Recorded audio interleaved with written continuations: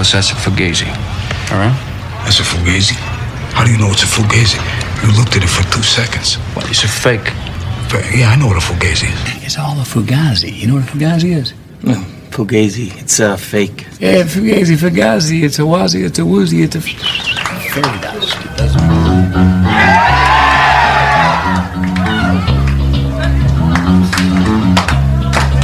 Coin fugazi. Coin fugazi. Coin fugazi. Coin fugazi. Coin fugazi. Coin fugazi. All right, we're back with the man himself, the benevolent dictator of Bitcoin ABC. Reference implementation for Bitcoin Cash, which basically bills itself, if you're unfamiliar with BCH, as the preeminent, heir to the peer-to-peer electronic cash system throne that currencies like, or cryptocurrencies like Bitcoin, BTC, basically they're going a slightly different route. They're urging a kind of digital gold, maybe a bank or settlement layer, all this other stuff that they're doing. But Amaury is the standard bearer. He's the man to talk to when we want to get the skinny on what exactly is going on with Bitcoin Cash and why it's important. But before we get into all that good stuff and high theory and economics and the state of crypto and why Bitcoin Cash is important, Amaury, man, thanks so much for coming on the show. I really appreciate it. Thank you for having me. Yeah. Exciting times, unnerving times, weird times. I think the last time that actually I caught an in-depth video, you've actually been doing more interviews, I've noticed, outside of the Bitcoin Cash proper milieu or like little circle. But the last time I saw you sort of address the Bitcoin Cash community was on the first during the 3rd-year anniversary, and you really went into kind of what is money and sort of contrasting our notions of it with Bitcoin Cash, and more recently guys like Bitcoin BCH CEO Hayden Otto have been making videos really kind of hammering that point. So I think it's probably a good time now to I guess talk about it, bring it back up again. Why Bitcoin Cash? Why this notion of sound money or hard money? Sort of take us through your thinking as to why Bitcoin Cash is so important and so important right now. Yeah, absolutely. So I think for the first time in history, we have an opportunity that many previous generations before have did not have. If you look at the history of money, it's very much the history of civilization, and you can map, like there is always, like all the details are different, but there is the same arc that goes into the story of money that maps into the story of pretty much every civilization. And it's the fact that, so to start a civilization, you start small, you start with some small town or, like a village, something like that. And people in there are trading and they are quite successful and they grow and they get influence over the nearby towns. And, you repeat that for a few hundred years and boom, you get like, the Roman Empire or something like that. Or the Ottoman Empire or, any of those big civilizations that have happened in history.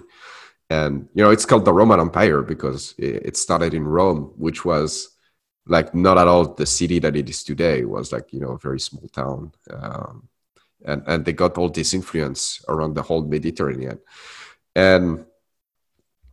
And so that's good, right? But as the whole ecosystem grows, the whole civilization grows, more and more people are economically interacting with each other and using, so usually you're using precious metal to begin with, like gold and silver and copper and whatever. As the civilization grows, those tools prove themselves to be inadequate, right? Like first, they are not very easy in practice to manipulate. And you need to transport them around. you need, like, if you're trading by boats, for instance, around the Mediterranean, then you need to bring a bunch of gold with you on the way in, but then your ship can sink or be attacked or whatnot, right? So the whole stuff is just not very practical at scale. And so you start having more and more involved scheme around that, right? Like you start trading notes that are redeemable for gold or whatever. Like you create abstraction around that initial source of money. And you get it slightly, little by little, yet in the territory of fiat money. And fiat money is much better for those civilizations because it's much more scalable.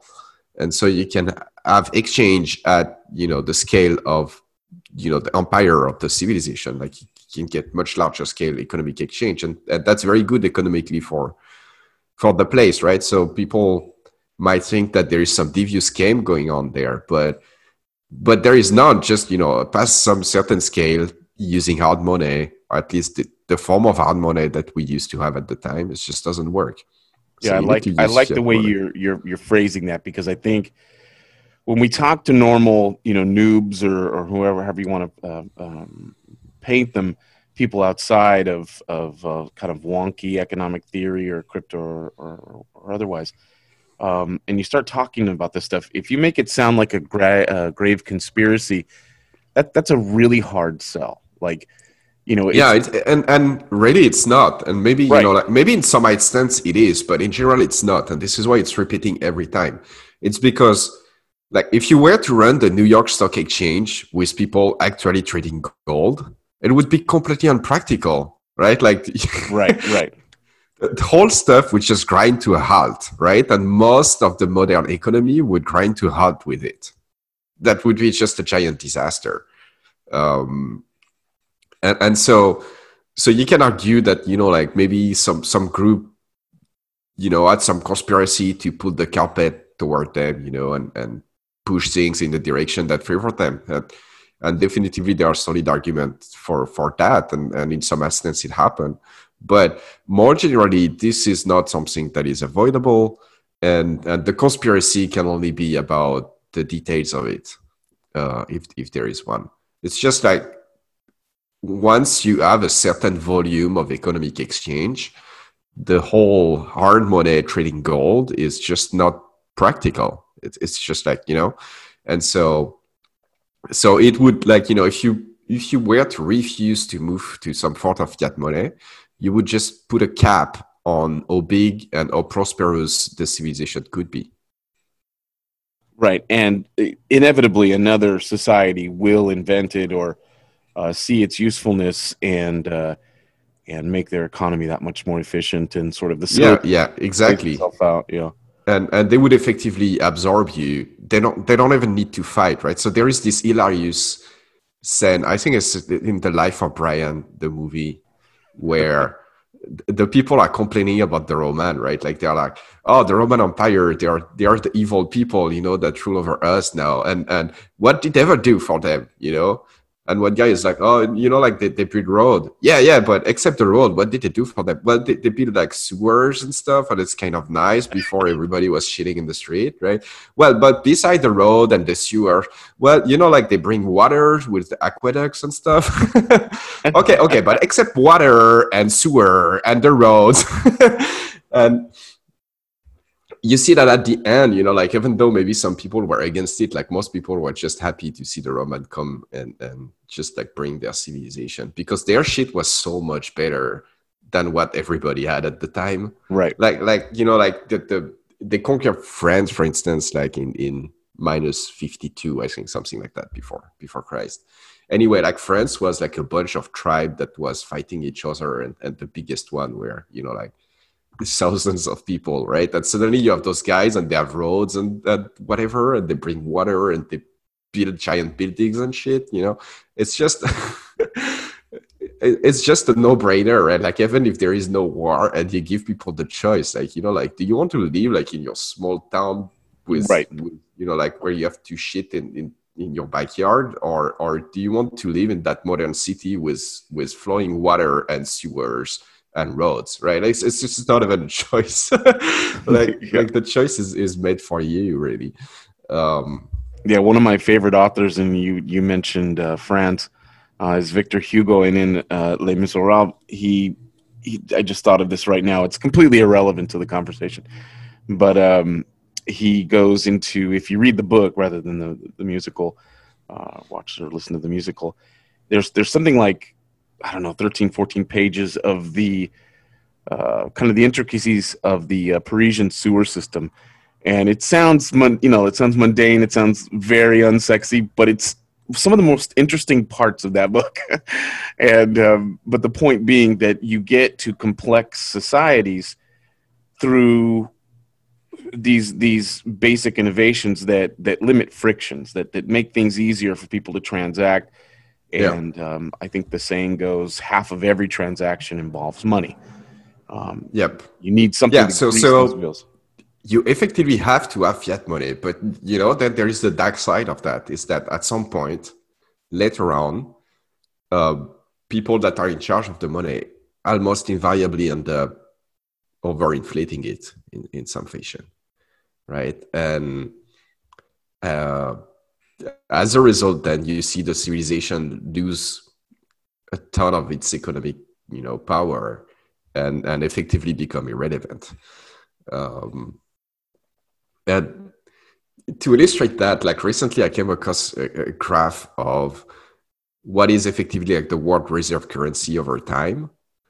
And you see, it was the French one, and then it was the British one, and then it was, and each one of them lasts like less than 100 years, right? Right. And it just cycles through. And right now it's the dollar, and who knows how long that's gonna last. But I'm willing to bet that in 100 years, if we're still around, which like for me it's starting to be quite unlikely, but but if we're still around, it'd be very surprising that the US dollar is still a world reserve currency. That would be a departure from patterns that have repeated for literally millennia. Yeah, and the fiat currency, for all of its advantages, and I think it's very important to set that up, because we have a tendency in the crypto space to sort of dismiss it, and that's a giant hurdle, I think, for most normal people to go, okay, hold on, you want me to give up the money that's literally printed, like, the heroes that have been, indoctrinated into me through public schooling, and you want me to give up the entire financial system? Like that's kind of a big sell. So if you frame it in the sense that, look, fiat makes a lot of rational sense, and it's an evolutionary process, but it's also subject to capture. That the downside is, as you said, that they can overinflate, but it also allows so money becomes politics by definition. And I think this is something that socialists or democratic socialists or progressives, or however you want to phrase them, they do have a point that it is politics. Like what you're holding in your pocket, unless it's private, which it's 9 times out of 10 not, you're holding politics in your pocket, and you're trusting. Yeah, because effectively when you print new one, you have not, like, if you issue new money, you don't have created new value, right? Like the same amount of goods and services exist in the economy, right? So suddenly you've increased the supply of money. And so you have the same amount of goods and services and value in general that is split it into more units of dollar, for instance, if you print more dollars. And so each dollar is worth slightly less. And so when you print new money, it's effectively you taking a small portion of the value of the dollar that everybody is owning and putting it in those new dollars that you printed. And then who are you gonna give those dollars to is the very important question, right? And this is where a huge amount of politics comes in, because if you are at the source of those dollars, you are effectively punctioning value from everybody and receiving it. And it's arguably the most regressive of taxes. It takes from the poorest of the poor, because a lot of the people not really. It tends to tax from the middle class. more Okay. because the poor, they don't have that much money to begin with, right? So there is not that much value from there that come to the I poor. got you. Though it put them into a tough spot because the value of their wages decreases over time.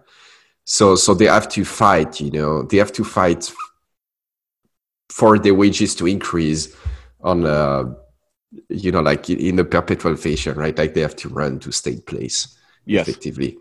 So that put them in a tough spot in this way. But most of the value is issued from more middle class people because poor people, they don't have that much money, and rich people, they have most of their money in, like they are rich because they did something usually. So they own a company or they own, like buildings or whatever.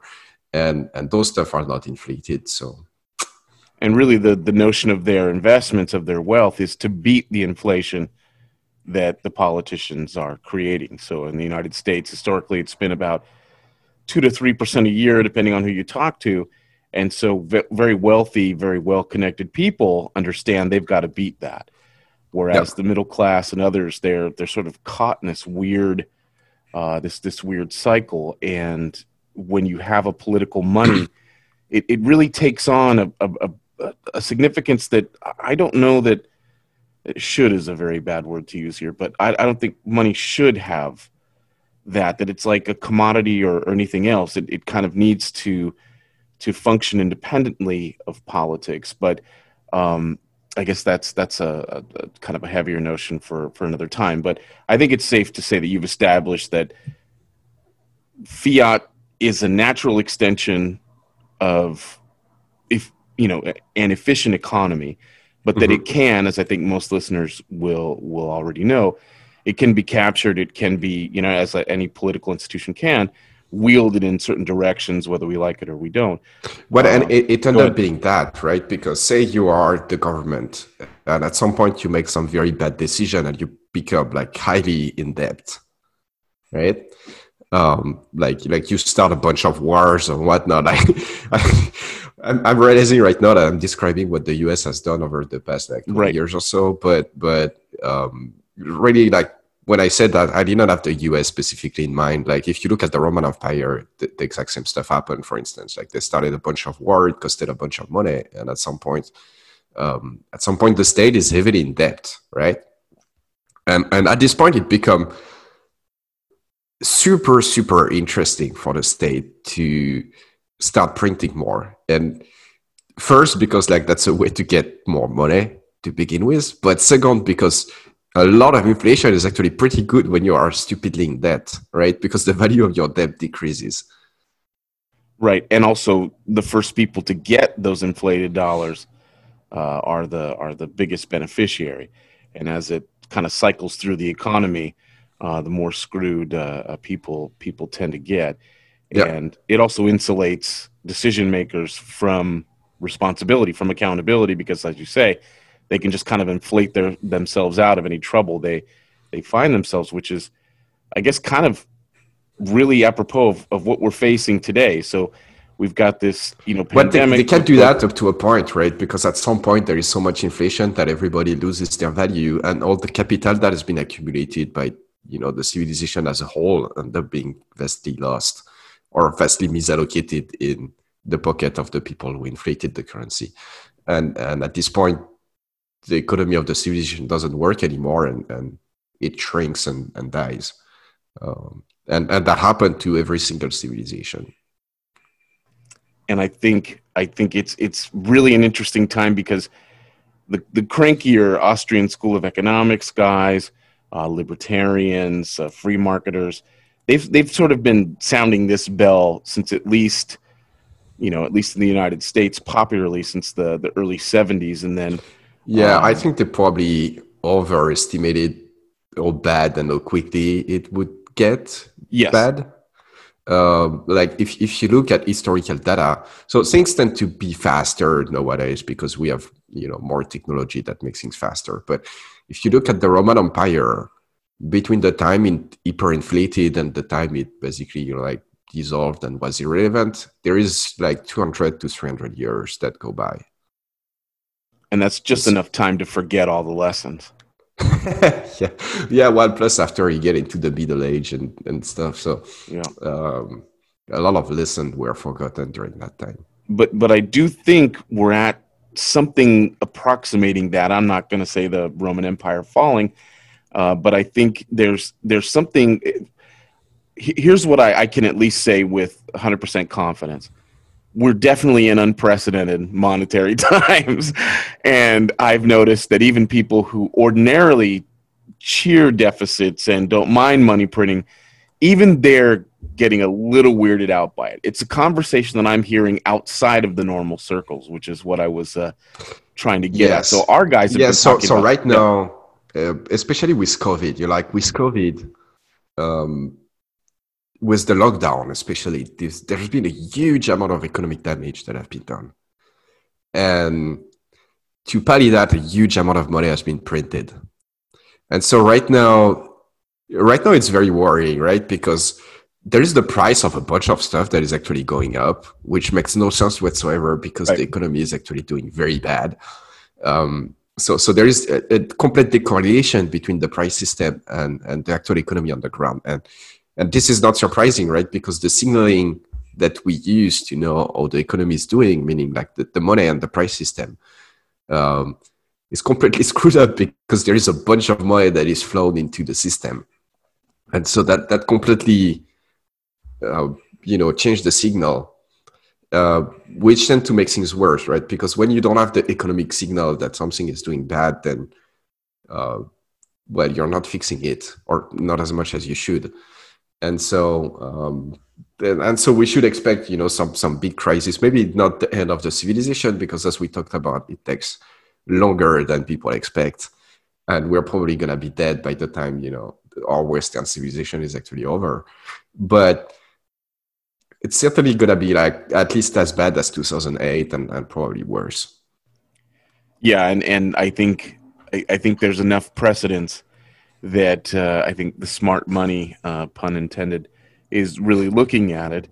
And the tricky part of this is that as those initial first dollars, pounds, as it kind of works itself in euros through and yen and so on through the world economy, those first tickets, those first digital deposits have given sort of a false positive, a false confidence, and it's like a slinky. It's got to work. Yeah, and it's not just the money, right? Because it's also, if you look at recent, big institutional investor, what they do over the past few months, you look at what they say, and what they tell you is that we are buying whatever the Fed is buying, or the local equivalent of the Fed, Right. And from their perspective, it does make sense, right? Because the Fed is the only stuff that has money right now. So whatever they're buying is whatever is going to go up in price. So you want to be buying that. But that also means that there is a complete decorrelation between what goes up and down in price and what the actual economy is looking like. And so you should expect a correction at some point. Right. And there's the Misesian tradition of malinvestment where, we can see, and it scares us that all this money is being pumped in the economy, and even someone without economic training can go, that's not good, at least. Yeah, this is malinvestment at a scale that has rarely been seen in Western civilizations. Yeah, and so you have this weird impact where politicians are insulated, at least immediately, from their decision making. So they shut down economies, whole world economies.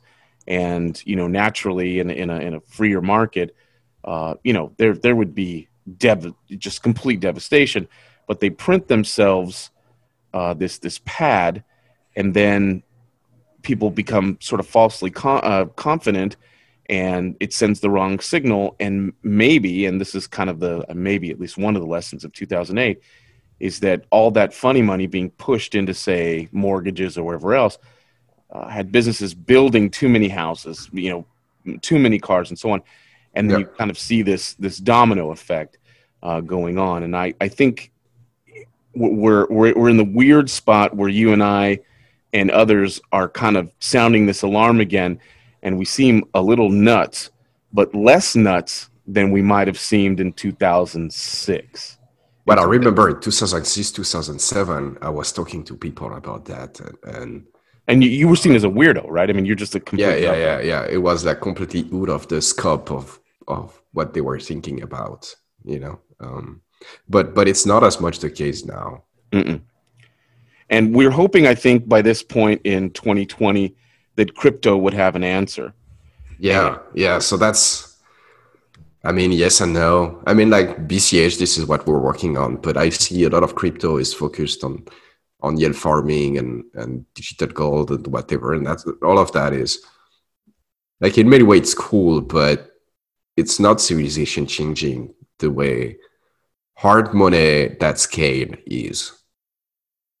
Because that's actually how you end that cycle, right? Like you want something that has the good property of fiat money and the good property of hard money. Like that's where something big is happening, something worth looking at. Everything else is cool, like that's cool technology, and there, there's definitively a lot of interesting stuff going on there. I don't want to denigrate that. No, I'm with you. But that's not civilization changing, or at least potentially civilization changing. And it just doesn't seem to answer what looks to be inevitable or that is coming, in the sense that in I don't see how yield farming is going to change anything to the huge economic crisis that is coming, for instance. Yeah. And that's definitely an interesting phenomenon, right? Because they want to do those decks and they want to attract liquidity, and they build like all those systems to attract liquidity. And that's cool. That's interesting. I don't want to, once again, I don't want to sound like a crazy maximalist, because I'm not really. Like, I got you. It's cool that some people are working on that, and it's interesting stuff, and there is definitely use for that, but it's not where my attention is. I think a lot of yield farming and decentralized finance and the sushis, the Uniswaps, and the comps and the balancers and all that stuff, it presupposes the system stays in place and that they have a firm foundation on which to jump off of.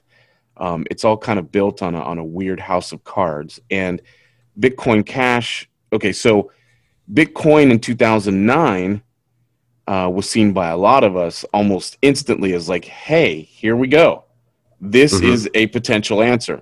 But something happened along the way. And presumably we cannot know, right? But presumably the fact that it launched in 2009 is not completely random. No. Like, especially with the message that is in the Genesis block, right? So even though Satoshi never really made a statement of intention about that, he never made it clear, but it seems, at least to most people at the time, that it was, like a proposed solution to the madness that was going on economically.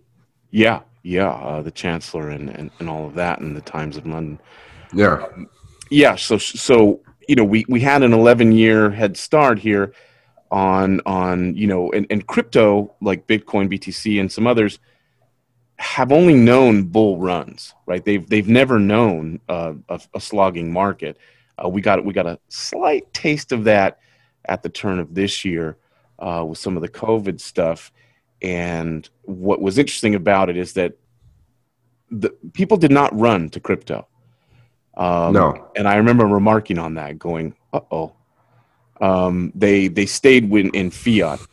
And that's something I've worried about for a few years, right? Because crypto has gone another way.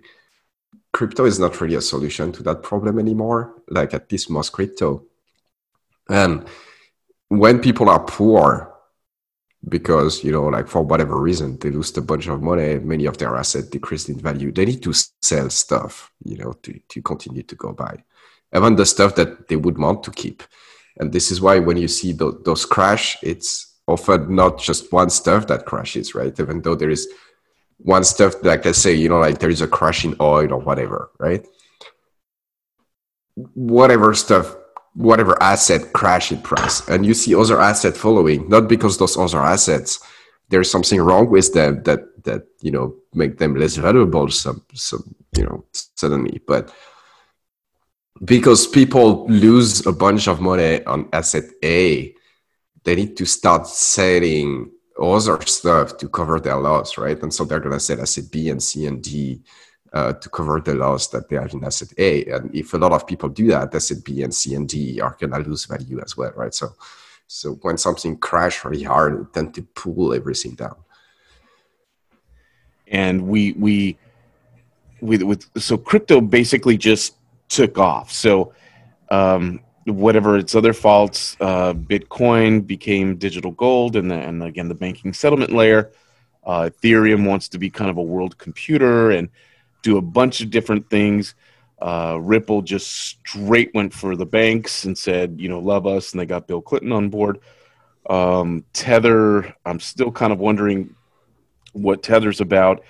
And then you kind of go through all the other maybe top 10 coins. Some of them are exchange coins.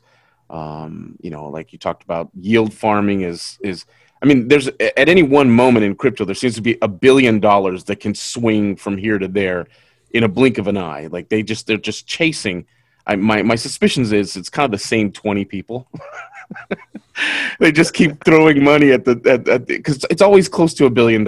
Oh, did you see that XYZ new phenomenon? It's 800 billion, $800 million rather.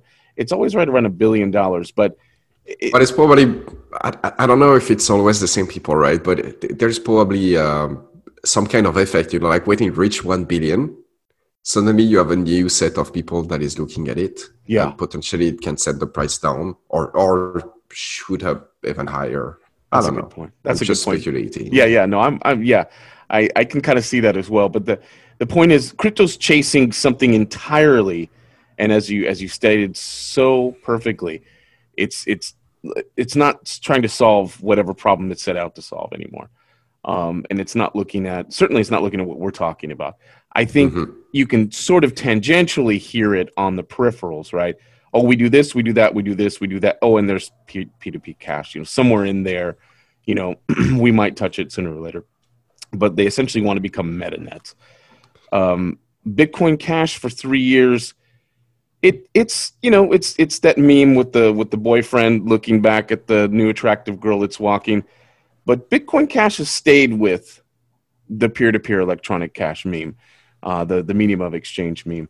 It really has sort of. Yeah, though I think a bit too much in the sense that medium of exchange is just one of the properties of money, and to me, store of value is also very important. Like the revolutionary aspect of it is that you can do something that is a good medium of exchange that is also a good store of value, right? Which you could not do before, right? And doing any one of those stuff, to me, is not very interesting. Doing both is very interesting.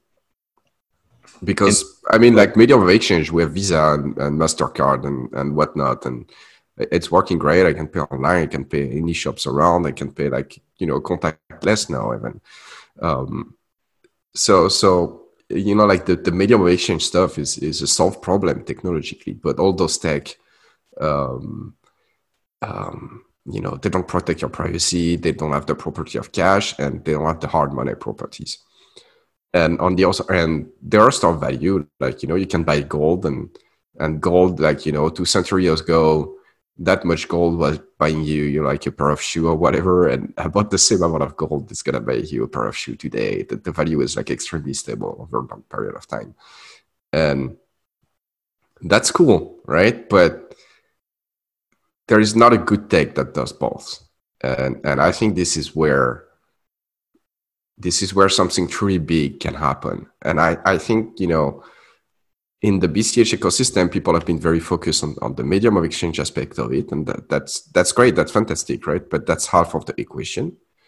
The store of value aspect of it is also tremendously important. And I would argue that those two properties, actually, we call them as being very, very different, but deep down, they are the same, right? They are about transporting value across time and space, right? When the store of value use case is effectively transacting with your future self, you're sending money to your future self. Yeah. So it's not fundamentally different from a medium of exchange. It's just like there is a time component that is more important.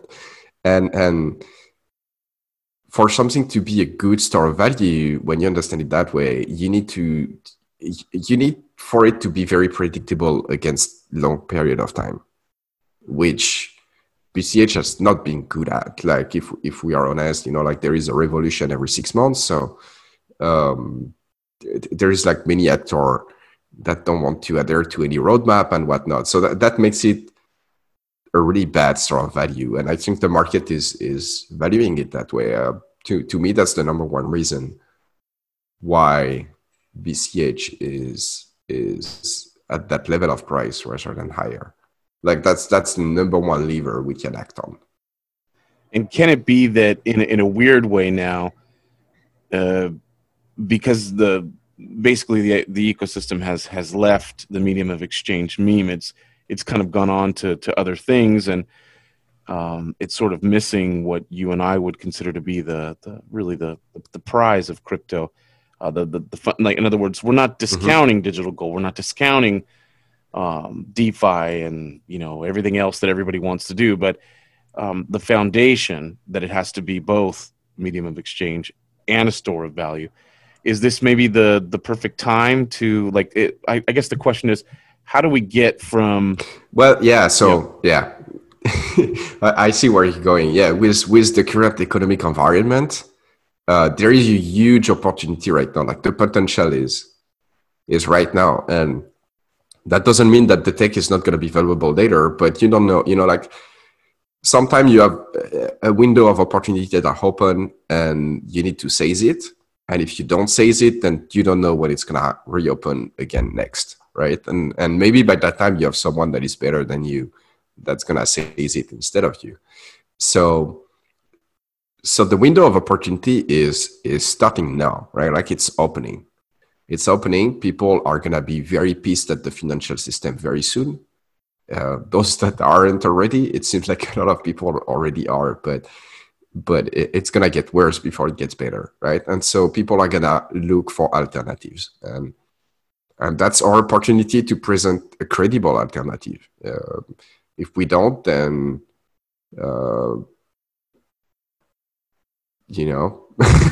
if we don't, then it's not going to happen this time. And we're going to have to wait for the next time. For that to happen, and that can be like 10 years down the road. The last time was 12 years ago, right? So you don't know when the next time is, right? And if they only know about Bitcoin, the BTC side, that's going to be a rude awakening, because once people start jumping into BTC, because it has the network effect, it has the name, it's the Nike, the Coca-Cola, the tissue, whatever, the Kleenex rather. The brand, they jump into that, they're in for a hellish time. So if they didn't like fiat, they're not going to like BTC. Yeah. Losing value. Yeah. Bitcoin being successful is like the worst stuff that can happen to Bitcoin, because it becomes like the experience becomes truly horrible when that happens, and it gets people to look for other stuff. Yeah. And we saw that in 2017, where we saw that in 2017. Yeah, a lot of people coming in from Bitcoin because Bitcoin became unusable. And so this is where we're at now. There exists a coin that can take up that slack, that can fill in that gap. I can't think of I keep hitting the same sort of metaphors, but that can kind of that can do. But the potential is there. We need to realize it, right? Right now, it feels to me, and maybe like this podcast is actually a good opportunity to refocus people. It seems to me that people are focused on stuff that are not very important. This is what's really important. Everything else, we're going to look back in 5 years and be like, like all those stuff that we find very important right now, like what a pack of shit that was. Like it's completely irrelevant Half of it we did and turned out that it was not great, and stuff that we didn't do and we are very upset about it. We're gonna look back and realize that we don't really want them anymore. Like all the stuff people are talking about right now is not gonna be super relevant in a few years. What's gonna be super relevant is like, do we seize that opportunity that is opening, or do we not? Yeah, it's a grand challenge, and returning to the fundamentals, going back to what makes things work, that combination of having the convenience and the quickness of fiat with sound money, hard money properties, I think is the value proposition of Bitcoin Cash. And honestly, I'm struggling. I was trying to find another coin that I could maybe contrast it with, and each kind of has elements of those properties. But I don't think, and I'm not trying to be a homer. I'm not trying to suck up to you. I really do believe this, that I think only Bitcoin Cash, at least at the moment, has that. Yep. Yeah, I think so. Like arguably you could find others maybe, but they're not that much, right? Especially like in the top 20, almost none, except BCH. Like so you can't think of any other coin or any other project that people should be focusing on other than BCH, and maybe especially if you take into account the roadmap,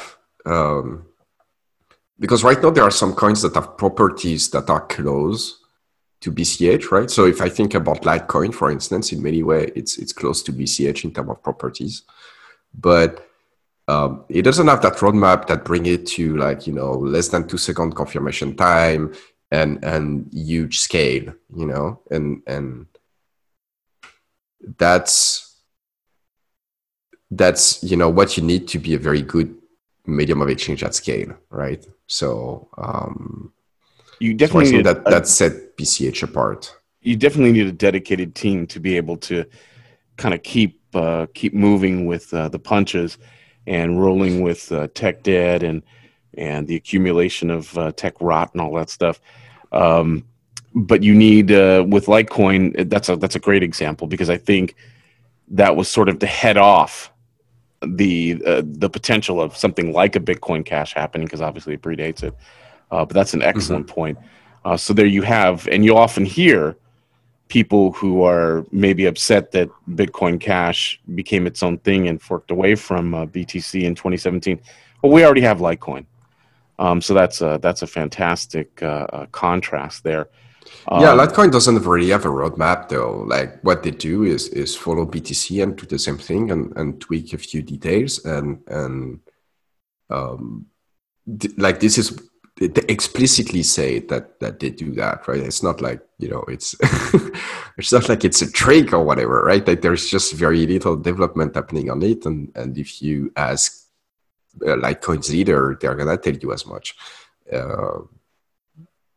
So I think this sets BCH apart, right? Like we have a plan to go board scale, we have a plan to go seconds in confirmation, and we have a plan to be hard money. And we need to convince people that we are committed to that plan so that we can be a store of value. There's this dude that put a huge amount of money into BTC recently. I can't remember his name right now, but he was making the rounds of news in crypto media lately. And he was like, I don't care if you have like this great idea to do this and that and want to change the direction of the project there, like, to do like better smart contract or to do like cheaper transaction or whatnot. It's like, there is this project and we know where it is going. You know what it is and you know what it is not. And you know that the people within the project have a very strong commitment into like, keeping it what it is. And to him, it doesn't really, like what he says is basically, it doesn't really matter to him what it is. And even if it's the best, it matters that it's predictable over a long period of time, that it remains what it is. Does that make sense? Yeah, and I remember, because this is fairly recently, he actually used the Bitcoin Cash fork as in his reasoning. He said, look, it fought off this fork and it retained this. So a lot of BCH. I think he was correct though. Yeah, I mean, exactly. They're like, going to get I very don't mad. I don't share his view and his preferences, but if you know, like if you take one step back and look at it from, you know, high level perspective, on one side, he has a currency. He knows that it's not the best. He knows that whatever property you are looking for, there is probably some crypto out there that does it better. He knows that this is not what it is about, right? He knows also that in 10 years, Bitcoin is going to be like, it's very predictable what it's going to be. It's going to be like roughly the same stuff as now. Maybe they're going to deploy like Taproot or whatever, but it's not going to change the system in any fundamental way that is unpredictable, right? So what it doesn't want is people fighting over where this project is going. Because when that's happening, that means that it's not predictable where it's going to be in 10 years. That means that you cannot put large amount of money in it for 10 years. And I think that's where Bitcoin Cash can now learn from his example. And I think more recently he's begun dumping some of the coin, which is a hilarious thing, because I think after a while, I think you sort of get caught up, an investor gets caught up in that initial Bitcoin hype, and then he starts to see, you know, mempools clogging, and he starts to see. I think you are nice. I think this is not what's happening. I think that when you are a big investor, as big as this guy is, and you are buying, you don't want to say anything, right? You want to say something when you want to sell, right? Because you, having bought hundreds of millions worth of BTC, is going to do like a huge amount of news. It's going to make people bullish about BTC, and so you can sell them your BTCs, right? So I like when you see those big news from big players saying that they have bought a huge amount of BTC, I think you should expect them to sell in the coming weeks next to that. And it's eerie, because that's exactly what happened. I mean, at least. But that happens every time, right? So it's not like it's a big surprise. Yeah, and that's where I think the advantage is for BCH. We don't have the Lambo guys to the degree that. But we don't want to reject them either, right? We just don't want them to let them run the show. But if they want to come, you know. So it seems like it's the Goldilocks coin, right? It's the project with at least the potential to get it right, moving forward. Making sure. I think this is the one that has the most potential. You're right, and that this is why I'm still focused on BCH. But I think there are challenges, and the main challenge is that there is little understanding of the importance of those property that makes a good store of value. Boom. Right? Because when you see people arguing, so the roadmap says Avalanche, and it's fine, and maybe you have this great idea that you think is going to be even better than Avalanche. And suddenly you start like a competition within the coin about your new ID. Now BCH is much less valuable. Now you don't know if you're going to get Avalanche or that other stuff or two coins or whatnot, right? Like suddenly the future of BCH is unclear. And so choosing the worst option and committing to it is actually better than bickering about what option is best for a very long time. Yeah, and I think we've seen that over the 3-year history of the coin, is that just when it seems to get traction, there's a new division, there's some new controversy, you know, whatever that is. And I'm not blaming anybody in particular. I'm just saying that it's because I think there is this idea within BCH that there's those guys, they made that new cool stuff, it's gonna be great, we need to promote that, because from the perspective of many people in that ecosystem, there is shit happening. Maybe those people, their idea is even better than what we already have on the roadmap, and therefore we should explore that and all of that, right? And that's great, and we should like promote that and tell everybody about it,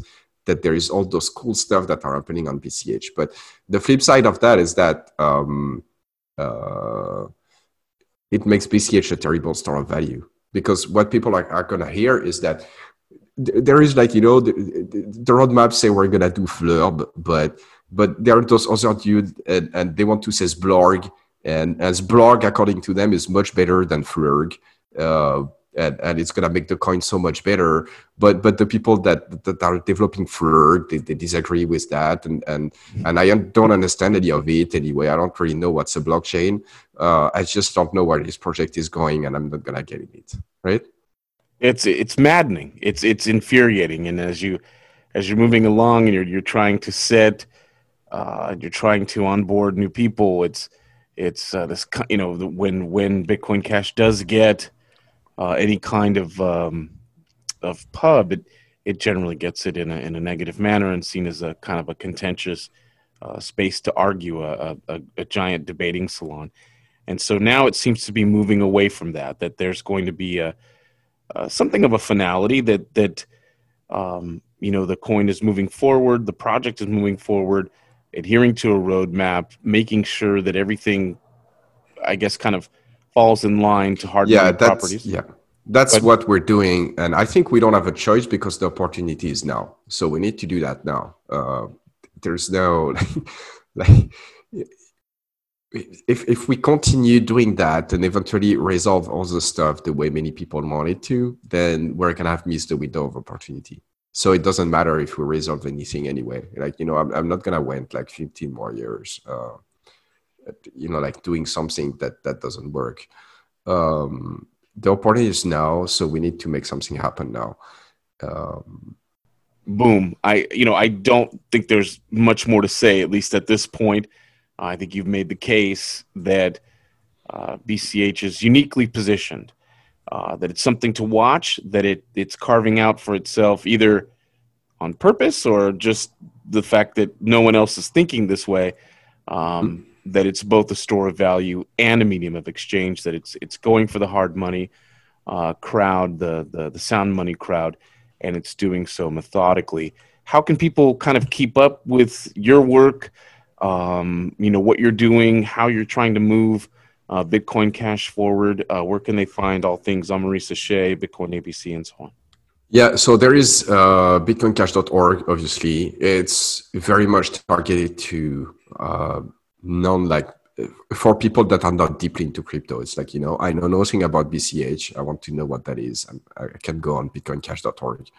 So that's the first, I guess that's the first entry point for people that are, a bit more knowledgeable and that want to know a bit more. We have a blog at blog.bitcoinabc.org where we publish, more detailed information for people that are already interested.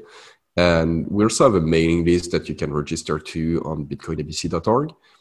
And for myself personally, I guess Twitter is probably going to be where I'm the most accessible. It's going to be Diddlenix, at Diddlenix on Twitter. Very cool. We'll have links to all of that in the show notes. And I know you're a busy guy. I know you've got a lot on your plate, especially on the coming months. So I want to rain check. I want to make sure I can grab you in a few more weeks here and kind of check in on where you are in that process of bringing hard money to the world. So best of luck to you, man. And thanks again for coming on. Thank you. Thank you for having me.